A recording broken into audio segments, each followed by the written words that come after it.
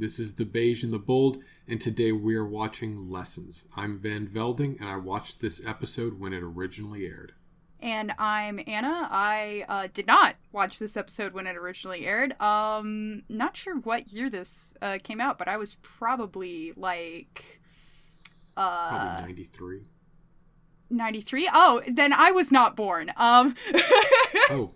So Okay. so this episode, in fact, came out before I was born, but I've been a Star Trek fan for several years now. I watched through all of the shows with my dad and my sister. Oops, sorry, totally smashed my table there. Hold on. Okay. Watched through all the shows with my dad and my sister, and we sort of like worked through it from the original series all the way up through Enterprise. Enterprise is not as bad as everybody says it is. This is the hill I will die on. I mean, it's bad, but it's not that bad. Was that It's like a an hill worth intentional dying pun? Okay, alright. So that's kind of my Trek experience, was as like someone who's older. I mean, we grew up watching the original series movies because we had them on VHS, but Right. I never watched any of the shows really until I was older.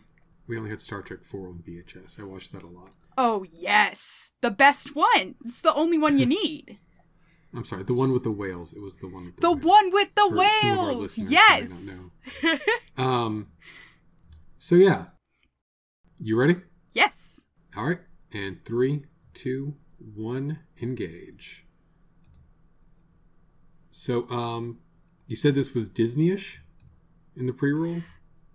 Yeah, a little bit. It's kind of like the same energy as Disney, because they take a lot of shortcuts. The same way Disney sort of does when they want to set up a romance and they want to do it quickly. You do a song. So yes, later in the episode, there's a point where they play a song together, and I think it's kind of a brilliant way to shortcut saying these two people have a connection. It's interesting. And this antagonism that we get, I think, is also something Disney commonly uses. Because that's what we start out on. Yes. Because nothing that Picard wants to do, he can do. Because the computer's offline. I mean, he has a book, but he can't even get... It seems like there would have been an announcement. There would have been like, all hands, yes. Replicators are going offline Yes. from 0200 to 0300 Tuesday morning. Right. Like, okay, even our current technology, if somebody's, if a website is going offline, if an app is going offline, if anything is going offline, they tell you ahead of time saying, hey, we're doing maintenance, like, from this time to this time on this day, just so you know. Yeah. So it feels a little bit like, obviously it's manufactured. This is a show. We all know it's scripted just for, being what it is. He's the captain. He should absolutely know when these things are going offline. Yeah, I feel like, you skim Riker's reports one time and take an afternoon nap, and suddenly you don't know what astrophysics is up to. Yeah, oof. Oh, okay. Also, all right. And there are teenagers on this ship, by the way. Yeah. Like, lock the door, lady. I'm sorry, lock the door, Commander. My bad. Yes. Yeah. But, hey. No disrespect in this house. Okay. But yeah, this is, I think, as you put it, a meet cute. Yes. Yeah. Where they kind of meet and they're, Granted, I just sort of realized she said it's 3:00 in the morning. So, it's entirely possible that this is, in fact, this is supposed to be like the time where things go offline for fixing stuff. But again, he really should have known. But oh yeah, he should have known. I mean, this is definitely, as an administrative issue, it's him. He's the captain. He's the biggest. Yes, yeah. This is a huge red flag for their bureaucratic system. Yeah, I mean, or maybe teenagers in the future are well behaved enough that they don't run into astrophysics because they can't get Mountain Dew for their late night gaming session. I mean, I'm not a teenager, and I would run into astrophysics to complain that I can't get my Mountain Dew. Right. So, but anyway, she negs his tea and gives him different tea. Yep. Because he can't sleep. And this comes back around to, like, when the lights first came up and, like, she turned around, it seems rude to say dollar store Beverly Crusher, but the way she's styled is very, like, dollar store Beverly Crusher. It's the hair and, like, kind of reddish, and it just is, sort of like she definitely has the same vibe, which in my mind means either Picard has a distinct type. It's possible. Or the writers were like, hey, we want to do this about Crusher, and then they were told they couldn't do it about Crusher. So they were like, okay, we'll get the closest thing we can possibly get to Crusher. I mean, it does have that feel. I didn't think about it simply because there were a bunch of implicit assumptions there. Where yes, yeah, you're like, okay, so it's a high level person. He can't go out with a lieutenant. It's a little questionable that he's going out with a commander, but we'll get to that. And so it's like someone fairly high ranking. They're in charge of their own department. Well, it can't be security. It can't be engineering. So you're like, well, one thing we don't have on this gosh darn senior staff is a science officer. So then they're a science officer and like, oh, well, she has to be pretty. And then they cast her in the ballpark of him, age-wise, which is comforting. Yeah. I don't take that for granted. Yeah, that is very, I will say, I find it heartening when watching Next Gen that so many of his love interests are within his age range, which is very refreshing, especially for a show made in the 90s. Yeah. I think she was 40, but I mean, considering the fact that, okay, she's wearing a blue uniform, she's an attractive woman in her 40s, maybe the casting people have a type. The very narrow Hollywood preconceptions. That is also entirely possible. That is also entirely possible. I do find it interesting that they chose to give her that reddish auburn hair. Since a lot of times in casting they'll go, okay, we've got a brunette, we've got a redhead, okay, this one has to be blonde. Yeah. I mean, Dr. Crusher wears a wig for later seasons. Yeah. And it's not like Gates McFadden doesn't have great hair. I'm just saying a woman with a lot of hair can wear a wig. Wendy Hughes is a natural redhead. Commander Darren's played by Wendy Hughes. Very red hair. She's actually a big deal in Australia.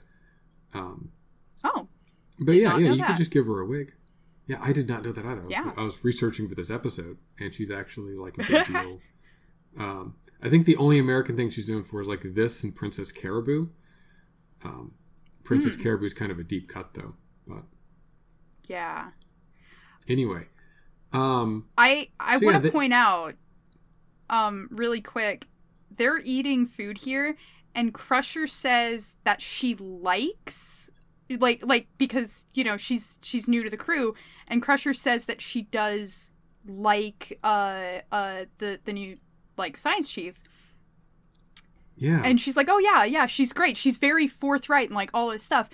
But then later on this same episode, there's that weird tension between them. So the only explanation is just that what changed? Things changed between Picard and her. Yeah. Which is like yet another like advertent like nod to like the fact that Crusher is into Picard. Yeah, which she is, and they've established, but at the same time, she doesn't have to be petty about it. Yeah, exactly. I feel like Crusher and Picard have each other on the hook. Yes. And that's awful for people to do to each other, to be like, oh, I just want you around in case I need to date you one day. Yeah. And that's not how it should be, Will Riker. Like, it's not how your exes should be. You should just be like, well, I'm not going to be with, not exes, but your romantic interest should be either I'm interested and I'm pursuing, or, there's no connection. I can't have this. Yeah. Just some great camera placement to make sure that nobody sees that she does not know how to play the piano. Yeah. It's beautiful stuff. Right. See, and they're going to do a pan the magic over of here. television. Pan, cuts off her hands, and then boom, flicks right up to watch a different person playing the piano. Yep. Yep. Lots of little music tricks here with actors who don't know how to play instruments playing instruments. So it does remind me of the what is that? Honest trailers for Star Trek: The Next Generation, where it talks about a lot of concerts. A lot of concerts in this show. Listen, I like to believe that we only see like the really highbrow concerts and stuff, but then like the rest of the week and like because there's other stuff happening, I'm just like, okay, get me the like Klingon metal musical like night where everybody sits around and listens to Worf just scream. Like, I think that's a different night on the ship. Like, yeah, we've got classical music, but there's other stuff. I'll borrow a little bit from the Netflix series Agretsuko, which I love, and go with Beta Z Heavy Metal Night, which is just Deanna just getting really deep in the throat, screaming about Beta Z problems. I approve of this. Listen, she stands around, she listens to everyone else's emotional problems all week. She deserves one night where she just gets to, like, let loose. Yeah, exactly. Data down there playing D&D at 2 a.m. because he doesn't sleep. Exactly. I think if there's anything Lower Decks is giving, it's just the idea that there are other people just like living their lives that are not commanders. That are outside of the senior staff. I mean, I don't know if you were talking about Lower Decks the episode or Lower Decks the series, but they're both great examples of that. Yeah. Yes, both. So yeah, they've made a date to do some music together. Yes. And Picard's wearing this shirt. So, listen, I love Picard's slutty pajama shirts more than anything. I wish I owned an entire closet of them. I mean, they're classic. He wears them well. I like double-breasted shirts, but he's swapped it up. Yeah. It's two breasts on one side. I'm sorry, go on. I can't remember. I think I was going to joke something along the lines of, like, Patrick Stewart saying in his contract, like, no, I need to show this much chest per season. And if you can't allow that, I'm walking. I mean... Because every time he's relaxing, it's always this, like, deep V. Yeah. So, and I mean, Riker's got some deep V's too, but they don't feel as deep. No doubt. They don't feel as deep. They need to let Worf wear some civilian gear. Please. Yeah. It's like, why is it just these two guys? I mean, Every it's time like they show Worf and Data there. Well, it's like DS9. Worf goes all the way to the sex planet, and he's like wearing his uniform, while Jadzia is like, swimsuit. Come on, dude. Are you kidding me? I know, right? But I know for that one, the production designer's like, we don't want to show a Klingon chest. I'm like, dude, Worf stabbed his brother. You know what they look like under there? Make stuff up. So, anyway, give Worf tiny little fins. I don't know, something. Give him something. I guess that can probably go around to just DS9 had such a small budget. They were like, we spent all $3 on Odo, sorry. Okay. I mean, I know they spent a lot of money on Odo, but I'm not currently aware of Deep Space Nine's budget woes. So, I have a separate Deep Space Nine series. I haven't gotten deep enough for me to research all that. So yeah, but these two, they're playing music. We see here, yeah. And this is what I was talking about earlier, where it's sort of the shortcut for showing when people are like they have a connection, they have chemistry, because look, they're playing music together, they're sort of vibing together. Yeah. And to this and here we see episode's Patrick credit, Stewart actually playing. yeah. But like they also put Picard on the back foot here. He's the junior in this relationship when it comes to music. So he's okay, now it's not Patrick Stewart playing anymore. That's someone else's hands. I don't know how they did it exactly. I don't know where the cut is. I assume his lips. But, yeah, that's not his hands. It's not. It's definitely not. Oof. Yeah, you just can't unsee it after you see it. It's very much. It looks like one of those improv exercises where someone stands behind you and acts as your arms. Oh, yeah. You know, where they stand behind you and stick their hands, like, under your armpits. They're just like, yes, hello, it is I, a human person with hands. All right. I didn't know that was an improv exercise, but it sounds like a good one.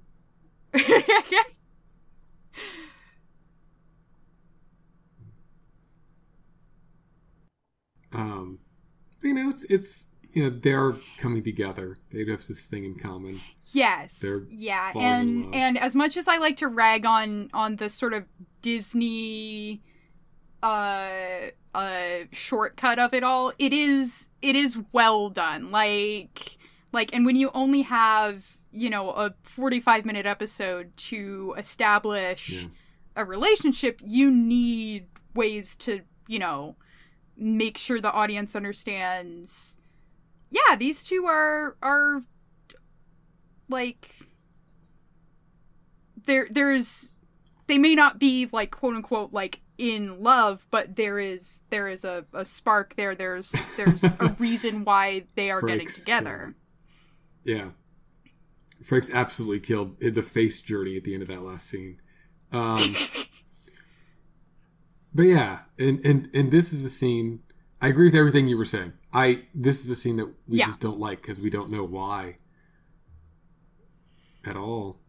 Yeah. Because Crusher's here and Commander Darren's here for whatever, and there's so much tension.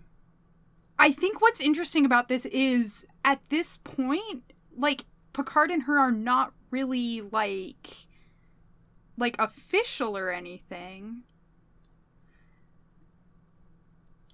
Yeah, she's got no hold on that. And so it's like they're friends and they have a history and there's something there, but right. No. Yeah, it's very catty and it's very like it's very unnecessary. Yeah. I mean, it tells us that she feels they're getting closer, but I feel like we've done that already. Yeah. I don't know why she just can't go to Troy's death metal concert and tell her friend about it from the back row.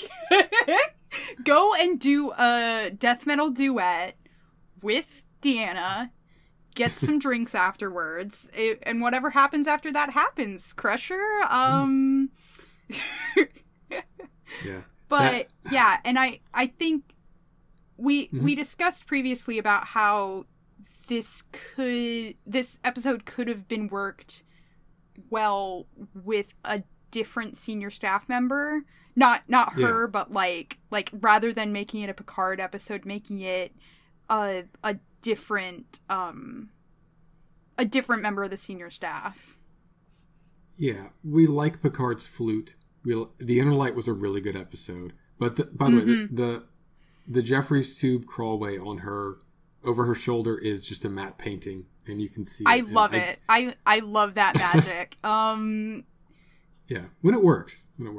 Yeah, because it's like the hand cut. It's you don't see it unless you see it. Like, yeah, I think maybe the remastering maybe makes it a little more obvious, but yeah, like definitely, we love Picard. We love what he's gone through. This is a great way to play into his past and give us some continuity.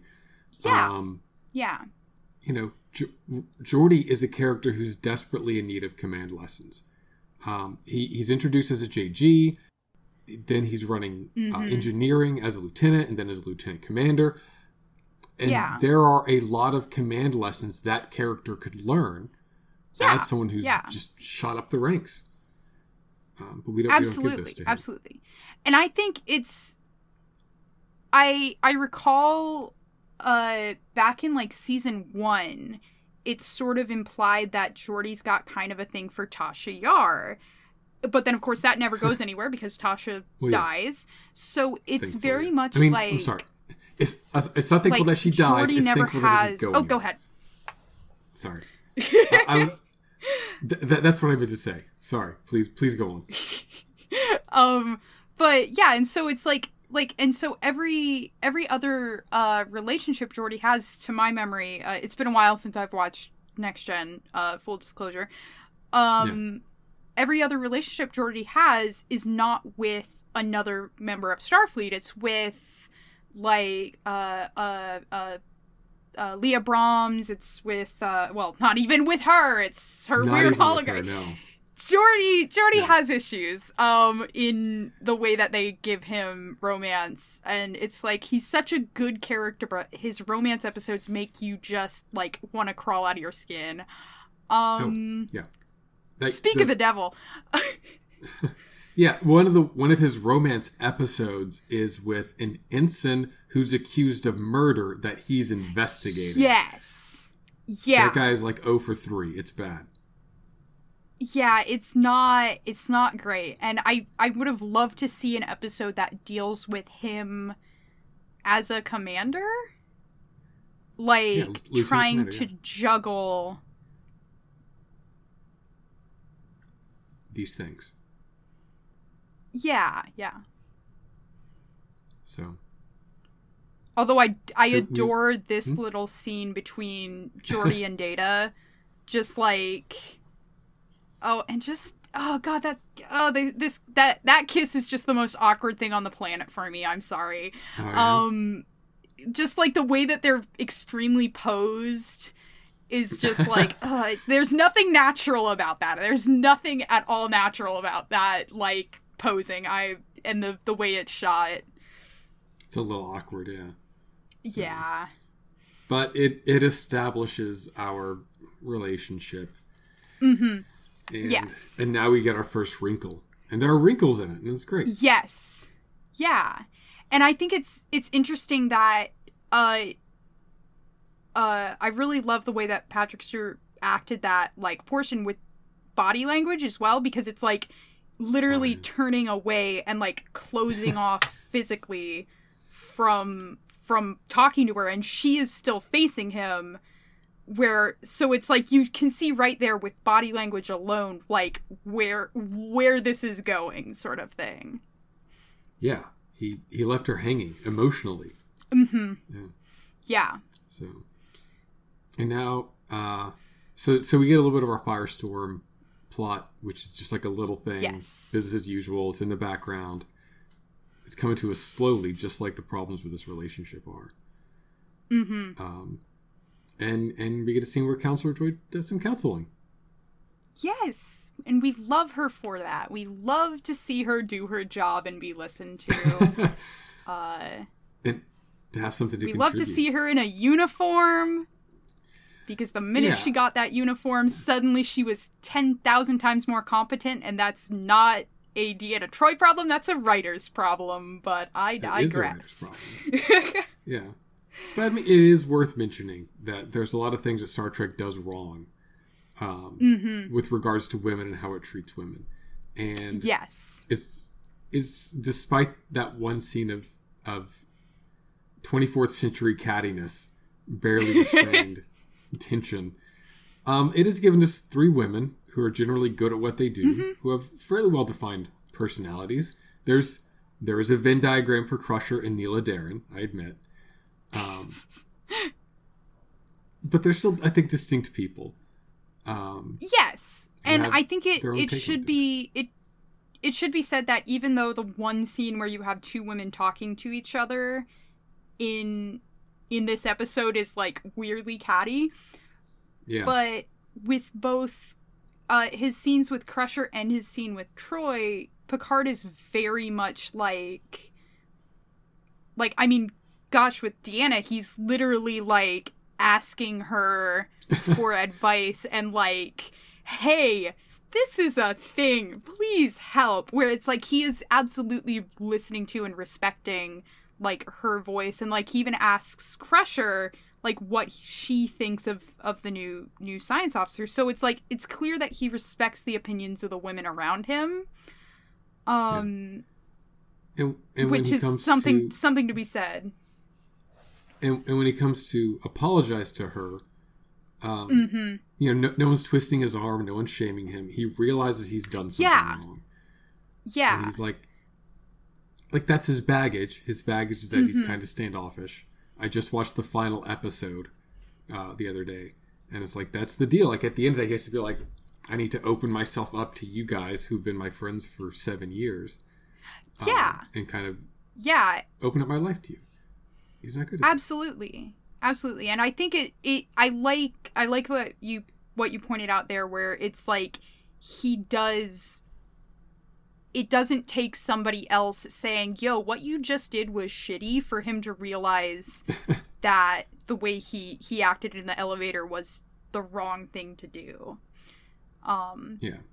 Which is where I think this episode does like create a strong sense of relationship between the two of them, even in the limited time that it takes, because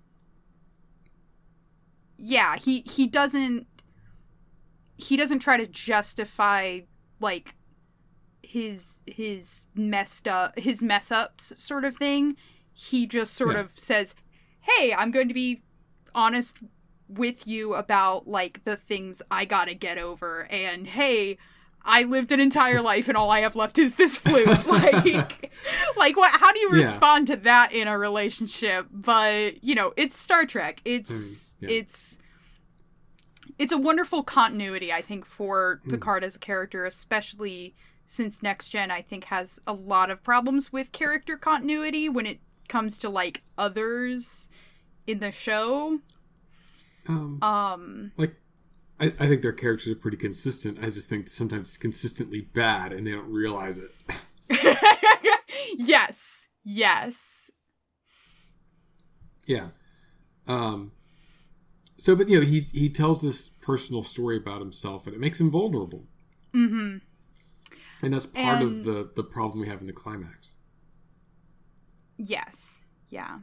And I think this right here, this is another example of what goes wrong sort of thing, because she is very assertive. She's very assertive. She's very, very headstrong, and she goes after what she wants. And I think in that way, they almost like have created a character who, the reason why she and Picard don't work out is because she and Picard are so alike that it's like they can't they can't both, you know, continue their career and be together, but neither of them are willing to, like, give up that aspect of themselves, because that is what part of what defines them.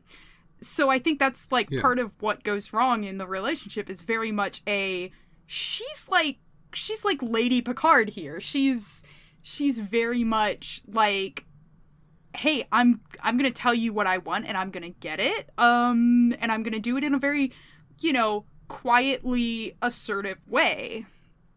Yeah. Which is something very Picard-like. Yeah. I think that's fair. Like, they both want to drive what's happening, and you can't both drive a car. That's not how that works. Yeah. So. Yeah, she has ambition, and she's not willing to compromise. But they're also both willing to talk about these little hiccups as they come about. Yeah. Which I can't typify Star Trek fans, but it's an important message. This is probably one of the, you know, despite all of the language of television, the shorthand they use to get us into this relationship. This is a relationship that develops quickly, has a lot of bumps, and they resolve it, you know, by talking about it, because they both want it to work and they want to understand each other. Yeah. Yeah. So, I mean, it's inappropriate, this relationship, and Picard is way past this in his career. You know, like, he's the captain of the ship. He shouldn't be dating people that are on the ship.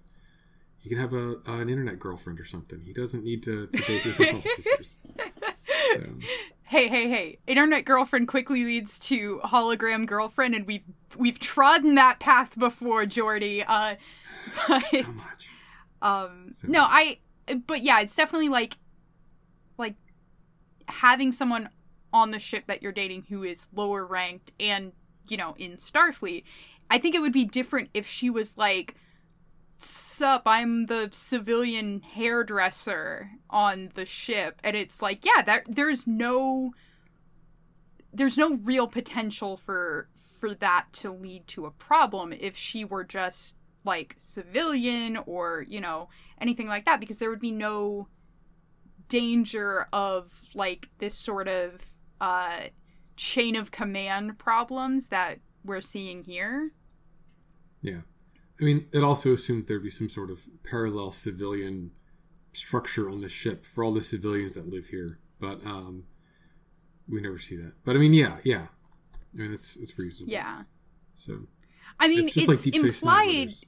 Yeah, it's implied that there are civilians because, like, Guinan's not Starfleet. And, like, the servers on staff are not, you know, Starfleet, because they have, like families who live on the ship who are like families to Starfleet, but like Keiko's not Starfleet either. No. And like there could be a line between dependents and actual support personnel. Absolutely. But like there's never like Charlie who's in charge of ordering napkins for Guinan. Like there's no structure for that. He's like, look, Guinan, you got to be closed during school hours to coordinate between all the little civilian operations they have going on. Which, yeah, whatever. So I guess it's Riker. I guess Riker does that. So he's qualified to run a hotel after this is all done. So. But, so yeah, but that would be a better scenario if there were actual civilians who were doing this. Yeah. But yeah. Regardless. But then, of course, there wouldn't be an episode because there wouldn't be a conflict. Yeah. And that's the thing. And we couldn't get rid of this relationship so easily. If this was like Geordi and Crusher who were dating, and one of them needed to learn a valuable lesson about their inability to separate their professional life and their personal life, at the end they would just be like, well, we're going to stop dating. But for Picard, everybody, he's in command of everybody. So yeah. He can't just walk away because it would be... It's because like Crusher or Geordi, they are only head of like one department on the ship. So, you know, if Geordi were to date someone from like the like command department, it wouldn't necessarily be like, because he's engineering their command, like, he would not be in charge of them, even if they were lower ranked. So that would be like, there wouldn't be as much trouble with that. Versus the captain is obviously in charge of everyone, so everyone is his responsibility, and, like, once you get emotional entanglements in there, it starts to unravel. Yeah. Yeah. Which, I mean, Picard's worked with all these guys for 6 years. He's got to be up there in terms of emotional attachments to Data and Riker. Yeah. Clearly Crusher. But... yeah. I guess we'll get to that whenever we get to that. So, the deal is there's a firestorm caused by solar flares. It's a super firestorm. So she's got to go down there to help protect all these civilians while they're getting them off the station. Yeah. And Riker's like, I'm going to send down Neil Adair. And Picard's like, why did he choose you? I'm like, well, because we always choose our most experienced people for every mission. It's weird, but it's what we do. Yeah, man. And she also, like, she mentioned earlier that she was excited to be able to study the field, like, the storms. And so it's like, do you think if anyone else had been sent, she wouldn't have been like, excuse you, I'm going down there. Like, that's it, coming back to just the fact that she's a very driven person, and she's, like, she's not willing to compromise. Also, some great work there with avoiding showing the transporter actually working. They just did the light flare and then, like, people stepping out, and they didn't have to spend money on the special effects to show the transporter working, which is, I just love things like that. Hey man, save your money. It's good. I'd rather Star Trek be smarter about its money than, yes, have some kind of ostentatious, big budget, shiny type of thing. This is back to what I saw before. They are perfectly clean and like put together in this scene. Literally one cut away from now, they are filthy and disgusting. So what happened to y'all? So sorry, did they move that transporter? They moved the transporter console just to make it look like we have a second transporter room. That's adorable. Anyway, so yeah, like the deal is like these people do want to get hands-on with the universe. They want to study it firsthand, and that comes with risks, and they accept those risks. That's like the whole premise of the show. That's why it's not called Star Trek Drones, and they just send drones to other planets.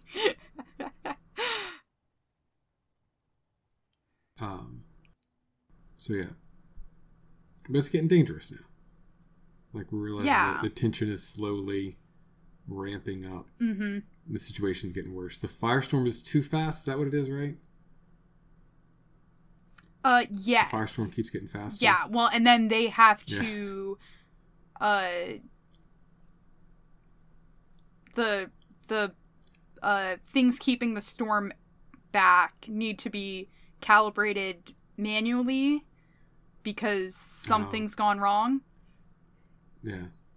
All right. So I believe that Oh, go ahead. Oh yeah, no. You set this up. That's she's filthy. She's filthy. It doesn't look good, and I'm like, did she trip and fall? Because she seems to be standing in the same place she was before. Yeah. So it just like it makes me think like, okay, you just like went to do a thing and ate, and then you got up and that was the result. She went full cardio on him. Yeah, she's trying to walk down those rock stairs and she falls down them. So I think in 1990 there were some pretty intense wildfires in Los Angeles. Yeah. So I'm sure some of that fed this 1993. Oh yeah. Some of these visuals and some of the feel. So, but it's good. We don't have a big CGI fire. We have kind of a matte painting. We got an orbital effect here, which might be from the remaster. And then we got some wind, some orange lights, and that's what they used to make this thing. Yeah. I mean, I personally, I love the just, and the fact that it's like, oh, we're back in a cave because that's what we can afford to do this time around, or we're back in, the California desert because that's what we can afford to do this episode. Like, it's fun to me. Like having just, like, working with whatever you've got sort of thing, and working smarter, not harder. Yeah, the ingenuity of Star Trek is something I really admire when it's being ingenious. That's just not coming to me. Ingenious, there we go. But yeah, so Neela Darren has died, and Picard is devastated. He opened himself up, and then he got hurt. He's not having a good time. No. And of course, you've got the excellent shot of just like, yes, flute to sad boy Picard, like. Yeah, it's a good shot. It's a good way to, like, the music is gone. Yeah. And thus the love. It's a metaphor. Yeah, but it also shows how I love when. Oh, go ahead. He just can't cope with it. Yeah. Yeah. And I think this is one of those circumstances where this episode wouldn't work with anyone besides Picard, because, again, going back to the whole, like, if this was about Geordi, if this was about, one of the other leads, would they take it as harsh, like, and as personally, because they're not in charge of absolutely everybody? Where it's like, Picard knows that the reality is he's in charge of everybody, and, like, sometimes Starfleet officers go on a mission and die, like, and the fact that he cannot, like, he's supposed to be able to sort of compartmentalize that fact of his life, but then his realization that when he's emotionally involved, he can't. Like, he just can't compartmentalize correctly. Right. And it's a big flaw. It's a big flaw in Picard. One which he does not resolve. And which he just says, I'm not going to try. I can't do that. Yeah. Yeah, I think I was going to say it's, I think, a mark of, like, the Picard characterization that he doesn't want to, like, resolve that aspect. Because if he how do I want to say it? If he stops, like, taking it hard when the people, like, he cares about are, in danger, then he'll lose part of what makes him, like, the captain he is. It's a little bit a little bit of that, like, Kirk, I don't believe in no-win situations sort of thing, but less sort of less stubborn. It's a little bit more resigned. I can see that. The thing is, there are not people that Picard cares deeply about that he would lose his crap. God, Star Trek Generations. I mean, maybe, I guess you're right. Like, there are people that he does care deeply about that we don't see regularly. They're not his crew, but if he were to lose them, what is it with this guy in fire? But if he were to lose them, then he wouldn't know how to deal with that. Obviously. Listen, so he chooses not to be close to people. If fire is his enemy, he's a water sign, clearly. It's just him being a silly little Cancer. I am not an astrology bitch, I'm sorry. Well, you have to... I mean, maybe if you were an astronomy person, he might date you. Because... I don't know. That could have been clever. So, you tried. Womp womp. So he goes, hey, you could always resign. And she goes, hey, you could resign. Yeah. So it's also Bullock's that she has to leave the primo assignment of the Enterprise. Yeah. Because that's he the can't thing put his heart back in a box. Yeah. And I think it's very much, because, the Enterprise is the flagship. It's, like, the place everyone wants to be. And because he's higher ranked than she is, it's not him who leaves. And it's, like, it's back on that sort of, like, low-key,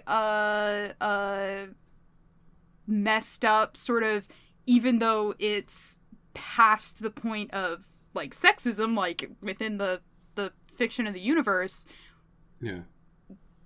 It's still, this may not be necessarily sexism, but it is, like, it's preferring him because of his rank. Yeah. And I just feel like they could have cut it off, and she could have continued to have this great assignment, and he could have just dealt with it. Yeah. But whatever. Yeah. They have to... But, she will leave forever and never come back. Exactly. It's like, we can't have another recurring character to keep track of. We've got Crusher for that. Yeah. But and so it feels a little bit unsatisfying at the very, very end there, because it is so very, like it kind of hits you with this little bout of, hey, she's just gone now, and her only crime was dating the captain. Like, yeah. And it feels a little bit like, ooh. Yeah, it's a downer ending, but I think not for the reasons they think it is. Yes. So, yeah.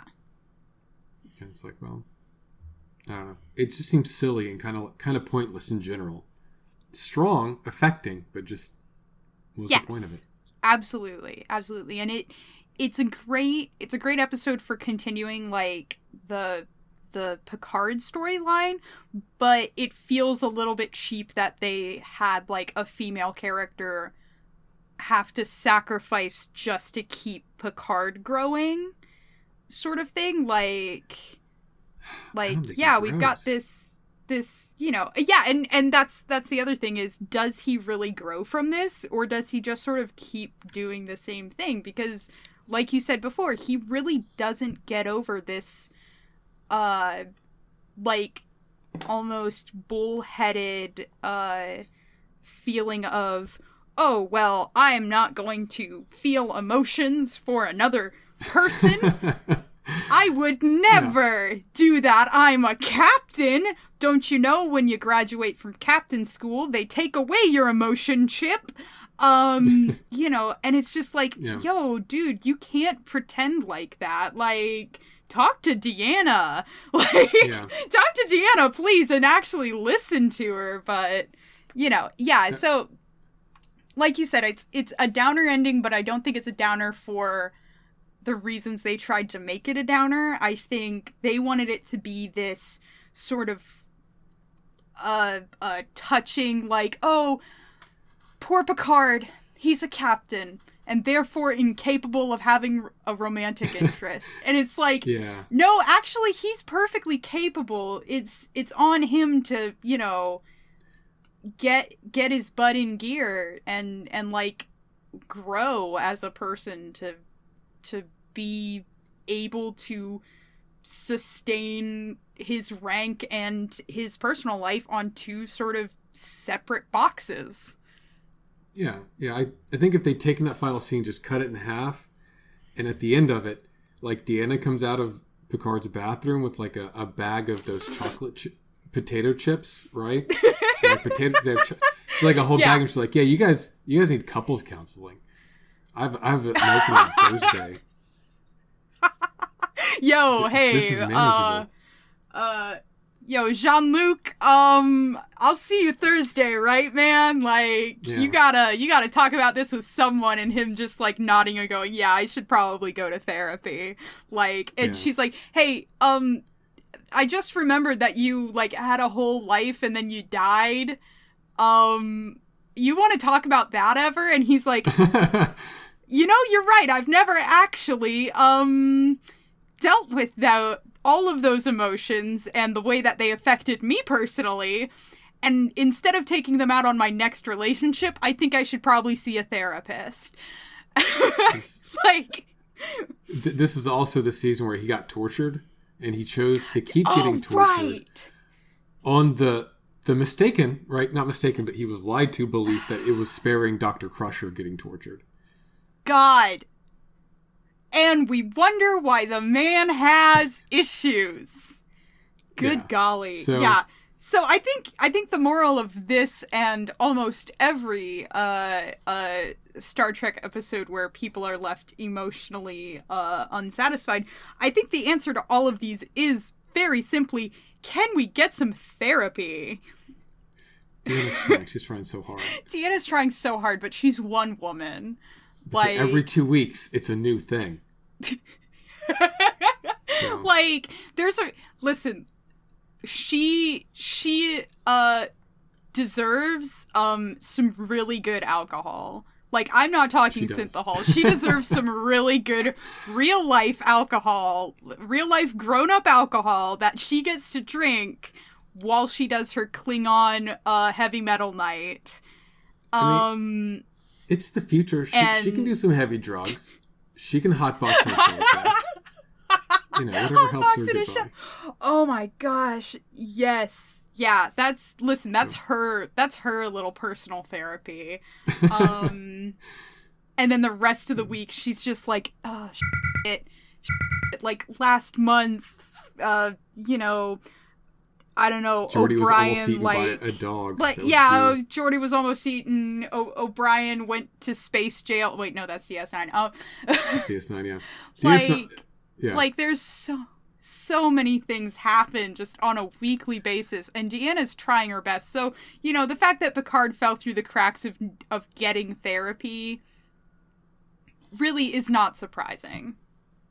Yeah.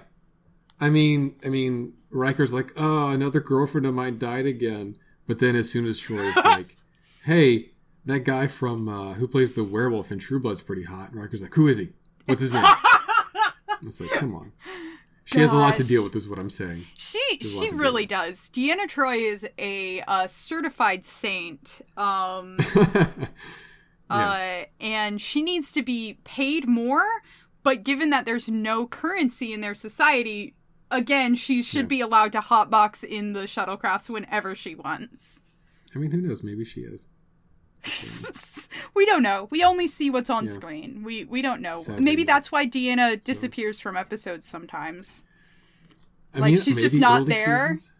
Yeah. She has her own time. Yeah, it's because that's her one day off. And they're like, no, you don't bother Deanna on her one day off. Because if you do, you won't like what you see. Yeah, it's just bad for everybody. So.